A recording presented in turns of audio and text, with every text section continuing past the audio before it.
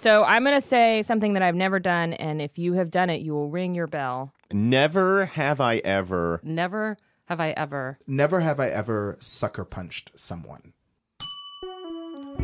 I had a feeling. Hey, I'm Summer Ann Burton. And I'm Isaac Fitzgerald. And this is the first season of our podcast, The Tell Show.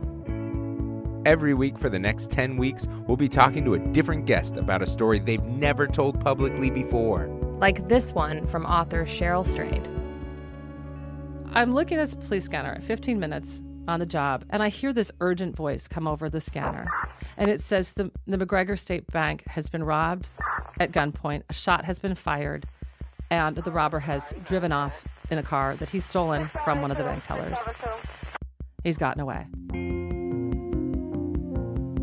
We'll talk about what we love, What scares us, what embarrasses us. She reinvented herself every year. So we always lived a very rich life. I'm not allowed to talk about sex. No, you can talk about sex Okay. now. Okay. We won the case, Edie. Okay. All the rules are off. I wasn't allowed to mention it until after the decision.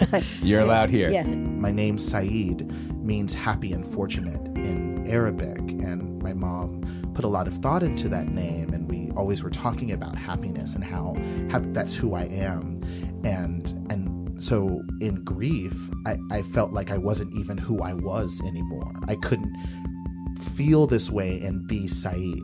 I was always sort of ashamed of who my family was in this community. My family was the sort of family who would let a drifter stay in his barn. And the gentleman who lived there was not quite ready to let the house go. I know this because one morning we woke up and looked out the window and he was mowing our lawn.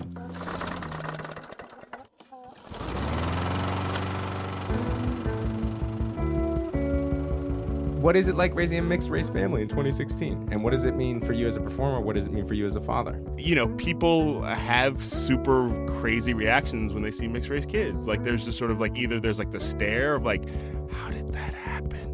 Or there's the oh my God, she's so adorable. Look at her, look at her, look at her, look at her. Oh my God. This thing. As I say in my act, it's like the first time you saw an iPad. Oh my God! It's from the future. I didn't know I wanted one until I saw one. Okay, our last question is, what's wrong with you? Oh,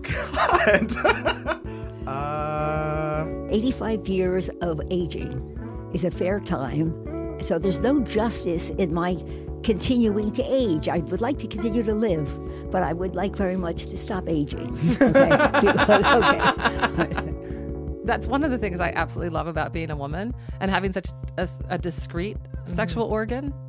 I could do it right now. While we're doing this show, I could sort of just take care of myself. What? And as every woman on the planet can. That's true. It's really pretty amazing. I mean, I will have sex in a body of water if that body of water is like a pool of lube.